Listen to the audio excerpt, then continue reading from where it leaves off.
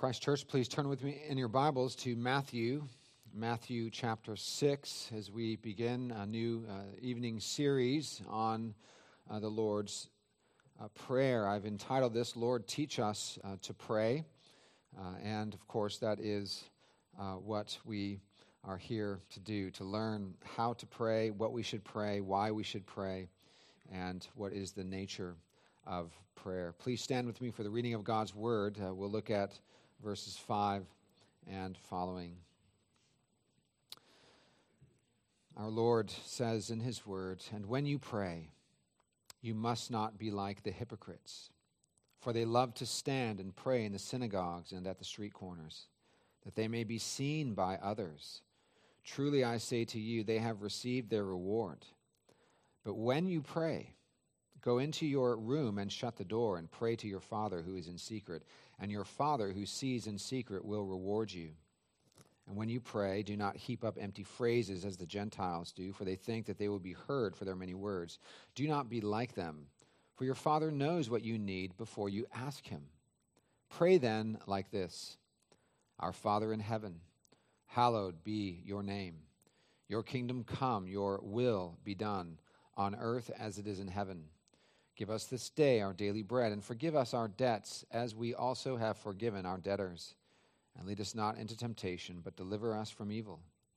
For if you forgive others their trespasses, your heavenly Father will also forgive you. But if you do not forgive others their trespasses, neither will your Father forgive your trespasses." Amen. Here ends the reading of God's Word. Let us pray. Our Father, we thank you for this passage from the Sermon on the Mount, preached by your Son, our Lord. And Father, as the disciples asked Jesus to teach them to pray in the parallel passage in Luke 6, Father, we do ask you as well that you would teach us to pray. We pray this in Jesus' name. Amen. You may be seated.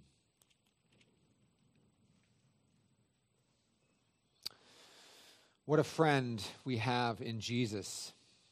All our sins and griefs to bear. What a privilege to carry everything to God in prayer.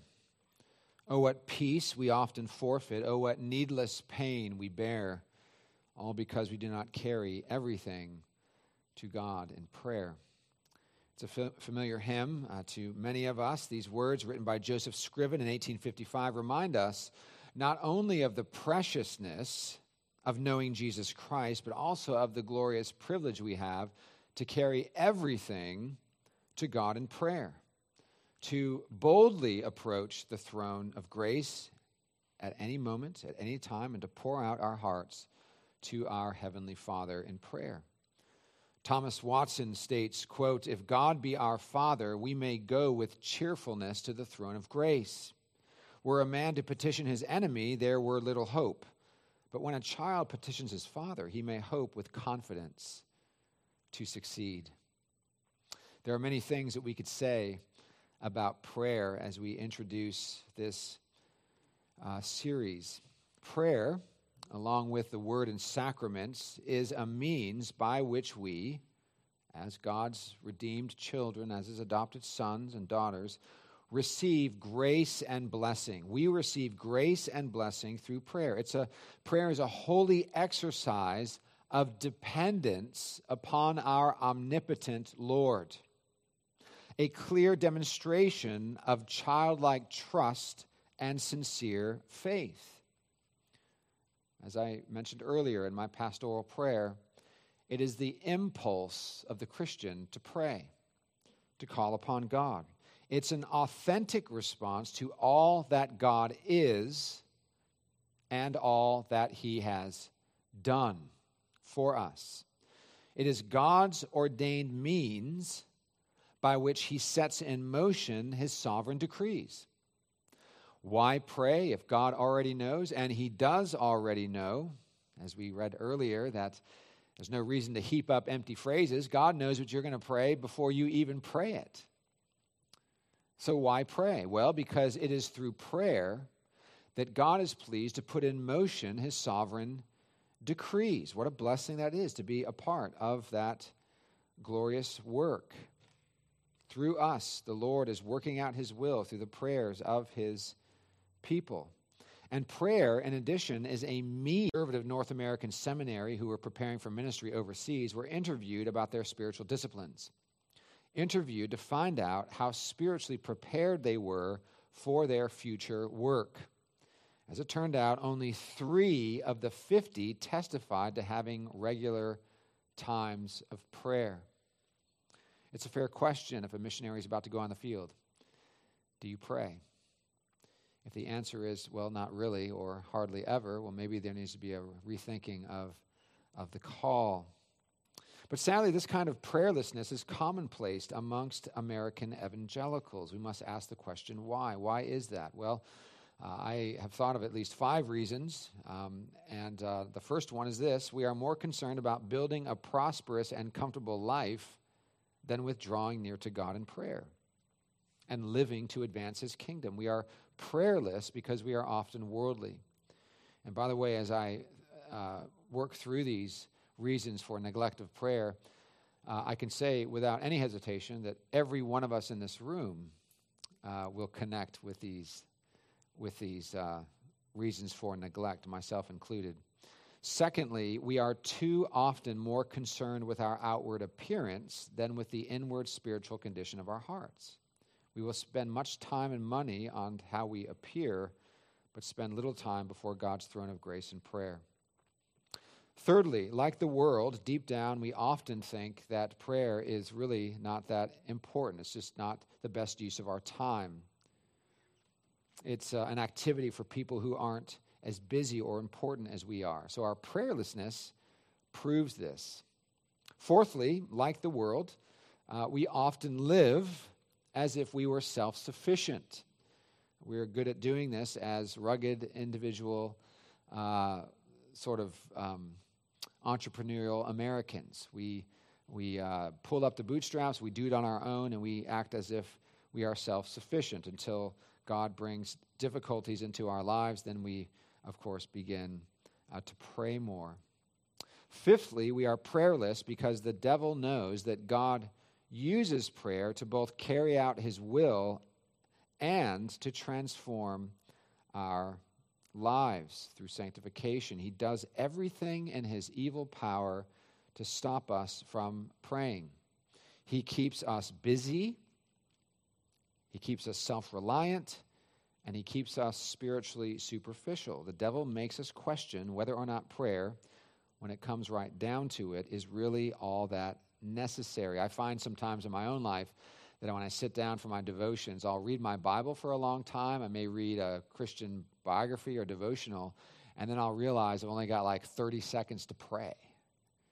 And I don't know if you've had that experience, but I find that happening to me regularly, and it's like, wow, I need to make more time for prayer. Even if I don't read, that last 3 pages of the book I was reading, I need to focus more on setting aside time for prayer. But it's not just evangelical Americans who struggle to pray. In general, God's people everywhere have always struggled to pray. Even the 12 disciples. Even the 12 disciples on the eve of Christ's death. In his most difficult hour, they fell asleep after Christ asked them to watch and to pray. They fell asleep. We know that the disciples even asked Jesus and Luke, Lord, teach us to pray. And so we come to this, or Luke 11. And so we come to this new series on prayer, not to despair over our deficiency in prayer, but to seek God in his word unto how we can become more faithful to God in prayer as individuals, as families, as a church. Prayer is a means of grace. In our confession, the means of grace are categorized as the word, the sacraments, and prayer. And in our confessional standards, in the Westminster Confession of Faith and the larger and shorter catechisms, you have the Lord's Prayer as that which is expounded upon. It takes a central role. It has a central role in our Reformed piety. Prayer must be a consistent part of our lives. It certainly was in the early church and the ministry of the apostles, and we see it all over the epistles of Paul. And here are a few examples. Listen to Paul, 1 Thessalonians 1, 2, and 3. We give thanks to God always for all of you, constantly mentioning you in our prayers, remembering before our God and Father your work of faith and labor of love and steadfastness of hope in our Lord Jesus Christ. Philippians 1, 3 through 5. I thank my God in all my remembrance of you, always in every prayer of mine for you all, making my prayer with joy because of your partnership in the gospel until now. Romans 1, 9 and 10. For God is my witness, whom I serve with my spirit in the gospel of his Son, that without ceasing I mention you always in my prayers. Colossians 1, 3. We always thank God, the Father of our Lord Jesus Christ, when we pray for you. And finally, in Ephesians 1, 15 and 16, for this reason, because I have heard of your faith in the Lord Jesus and your love for all the saints, I do not cease to give thanks for you, remembering you in my prayers. Again, prayer for the Christian is like breathing. It's the reflex of the Christian life. It's what we do. It's what Christians do. We pray. And none of us pray enough. And we all know that we should be praying more, but it is the reflex. It's the impulse. I don't think one Christian will come up to me after the sermon and say, Pastor, I think you're exaggerating a little bit. We really don't need to pray that much. No one's going to say it, because we all know we need to pray more and more consistently and regularly and more biblically. It's what Christians do. It's our response to God. God speaks to us through his word, and if that's all that's happening, then we are not Christians. Because Christians respond by faith to the word. And what is our response? It's called prayer. Well, Pastor, we sing. Well, yes, we do sing. You know what singing is? It's sung prayers. Singing is prayer. It's just sung rather than said. And so God speaks to us. We respond to him through prayer. But we want to know how to pray. We want to know what to pray. We want our prayer lives to always be enriched and to grow. Prayer needs to be a part of our church, our home lives, our relationships. Really, as you look back on your day every night and you examine your day, you evaluate your day, you should ask, how much have I prayed today? How much have I prayed to the Lord? How much have I prayed for others? Have you taken opportunities to do that? It's something we should all be asking ourselves. And if you think about it, if you're spending time with the Lord regularly, personally, and you're praying, there's a good amount of prayer. And then if you're praying together as a family, there's a good amount of prayer. If you're praying with your spouse, there's a good amount of prayer. If you're checking up on people and calling them when they're going through a hard time, and you don't just say, hey, I'll pray for you, but you actually pray for them right there on the phone, there's prayer. If you're coming to church, to the prayer meeting, there's lots of prayers. If you're coming to morning and evening worship, you're hearing pastoral prayers, you're engaging in those prayers. And so that's a lot of prayer. And it needs to be for our Christian lives to be healthy. So this evening, we begin a new series on the Lord's Prayer, perhaps the most famous prayer in the history of the world. This is a prayer for the ages. And as we look at our Lord Jesus Christ, who preached this Sermon on the Mount, he was certainly a man of prayer. He was the consummate Christian. He was the ultimate quintessential Christian, as it were. Jesus Christ, the God-man, the perfect man, the perfect model of piety and prayer. And he stayed in constant fellowship with his heavenly Father. He is a model of faithfulness in prayer, but Christ goes beyond just being a good example of someone who faithfully prays. He also provides us with a model for prayer to help us pray kingdom-minded prayers, which isn't always easy for us to do, since too often we are self-absorbed and cluttered with worldly cares. Thomas Watson calls the Lord's Prayer, quote, a heap of massive gold. He says that, quote, as the moral law was written with the finger of God, so this prayer was dropped from the lips of the Son of God. End quote. But it's not only the Lord's Prayer, is it, that we receive a model for prayer? I wanted to make this point tonight. How do we best learn how to pray? Well, we best learn how to pray from the best manual for prayer, and that is the Word of God. The Word of God, the Bible. Praying the Lord's Prayer and other prayers of Scripture is an act of devotion and sincere piety unto God. The Lord's Prayer, as well as other prayers in Scripture, such as the Psalms and the prayers of Paul, provide us with substance, objectivity, clarity, and direction in our prayers. Indeed, they supply us with the very words that God would have us to pray so that we keep our priorities straight, so that we keep seeking first the kingdom of God. When the Word of God is informing our prayers, then His Word is being echoed back to God, and He is carrying out His will through our prayers. How often do our spontaneous prayers lack substance and true kingdom focus? One Lutheran writer states that the Lord's Prayer is a gift and that it, quote, frees Christians from the tyranny of spiritual creativity and allows us to rest in the confidence of something certain and true.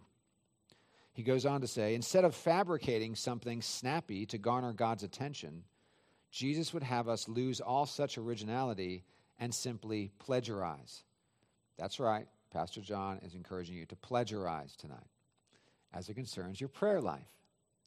Our prayers are rich when they are filled with the Word of God and allusions to the Word of God.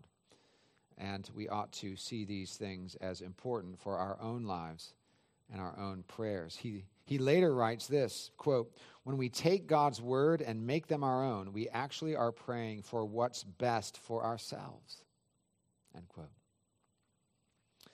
Beloved, again, this is not only true for the Lord's Prayer, but for the inspired prayers of Paul, for instance, in Philippians chapter 1, Ephesians chapter 3, but also the Psalms of David and in other parts of Scripture. So when the Word of God and allusions to the Word of God constitute the meat of our prayers, we become more God-centered and kingdom-focused in our prayers and lives rather than man-centered and this world-focused.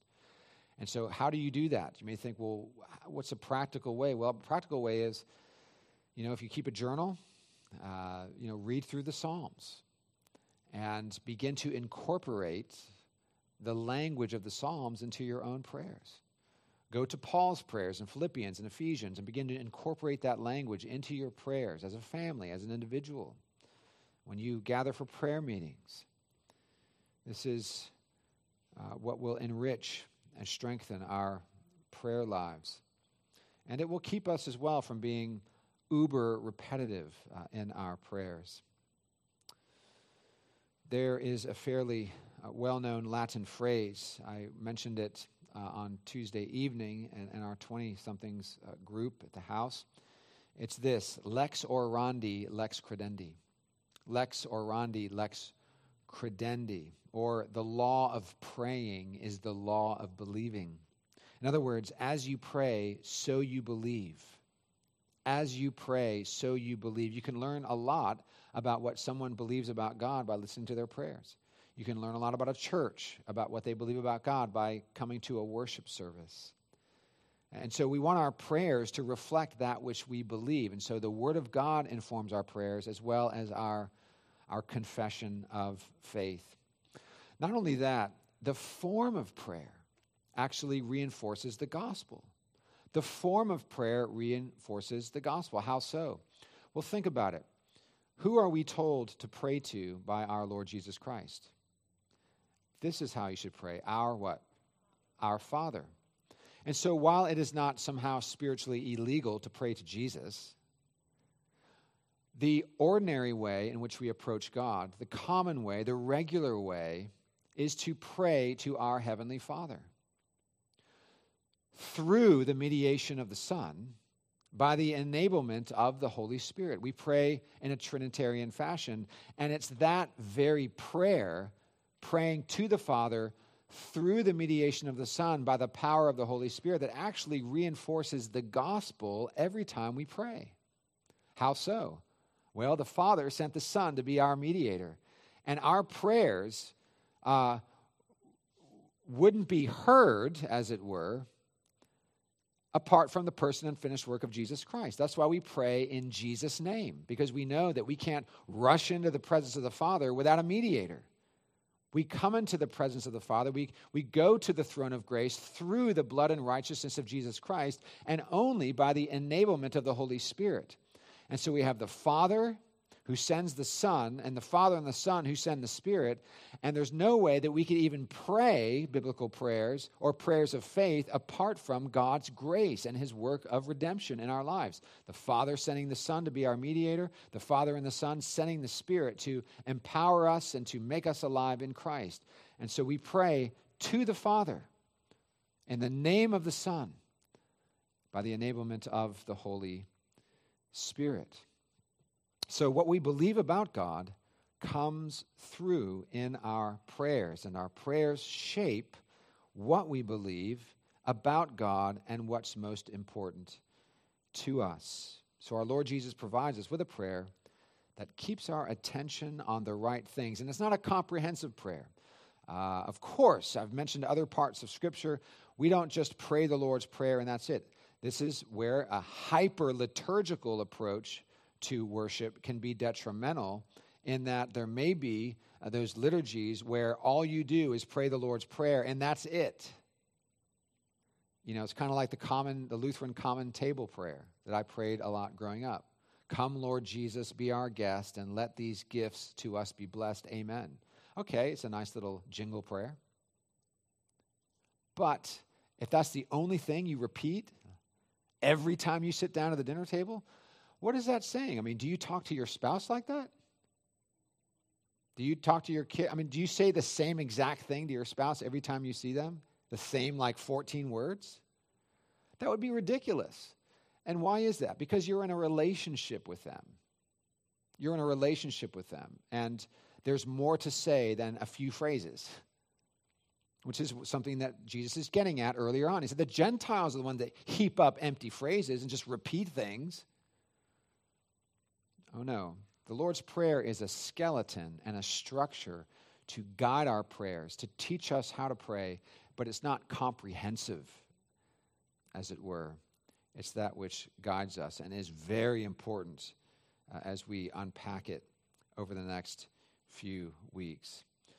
So our Lord Jesus provides us with a prayer that keeps our attention on the right things, on the glory and majesty of God, his blessed kingdom, and our utter dependence upon him for our physical and spiritual needs. In the parallel passage to our text in Luke, it says this: Now Jesus was praying in a certain place, and when he finished, one of his disciples said to him, Lord, teach us to pray as John taught his disciples. And so first of all, we see in this parallel passage that Jesus was committed to prayer. He was praying in a certain place. And when he finished, one of his disciples asked him, how can we pray? Teach us to pray. And how grateful we should be that this question was both asked and answered. For how often do we all feel at a loss in our prayer lives? That is, at a loss for what to say, how to say it, or how many times to say it. Richard Pratt, one of my Old Testament professors in seminary, in his book, Pray with Your Eyes Open, explains this, quote, many Christians experience frustration in their prayer lives. New believers, mature Christians, pastors, famous evangelists, no group is exempt. Many great leaders would be embarrassed to admit their lack of success with prayer. And so it is for most of us. We know that prayer is one of the greatest blessings God offers, but we also know that it is a source of frustration and guilt. Stories that tell of dramatic answers to prayer set our hearts yearning for the same. A life filled with prayer is a life of great blessing, but such fulfillment seems to come only to a few, end quote. It's true, isn't it? It's true for all of us. And so I would like to repeat that the things we are discussing, the impediments to prayer, the struggle to pray, the frustrations of our prayer lives, just know that we are having these things in common as God's people, and we need to encourage one another. And one of the greatest ways we can encourage one another is to pray and to model prayer in our homes, in our relationships, in our church. I pray that our prayer meeting would grow on Sunday mornings, knowing that there are impediments to many families being here, not least a bunch of little ones that are busy, but to have more people attending the prayer meeting and calling upon the name of the Lord on Sunday mornings is something that I long to see as your pastor. But here, Christ gives us a model prayer, and afterwards some teaching on how to approach God in prayer. And we should familiarize ourselves with this prayer. Again, our catechism gives attention to this. Westminster Larger Catechism 186 asks this: "What rule hath God given for our direction in the duty of prayer?" The answer: the whole Word of God is of use to direct us in the duty of prayer. But the special rule of direction is the form of prayer which our Savior taught his disciples, commonly called the Lord's Prayer. And so over the next several weeks, we will unpack the meaning of this prayer, from the humble approach to our Heavenly Father to the 6 petitions found in this prayer. Again, it begins, "Our Father who art in heaven, hallowed be your name," an approach of reverence and respect, love to a Heavenly Father. We don't just pray God, we pray Father, because we are in that relationship with him by grace through faith. And the 6 petitions: your kingdom come, your will be done on earth as it is in heaven. Give us this day our daily bread.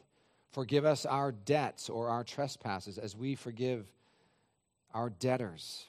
Lead us not into temptation. And finally, deliver us from evil. Beloved, we're going to examine each of these 6 petitions in our Lord's model prayer. For it's important that we don't just recite these things.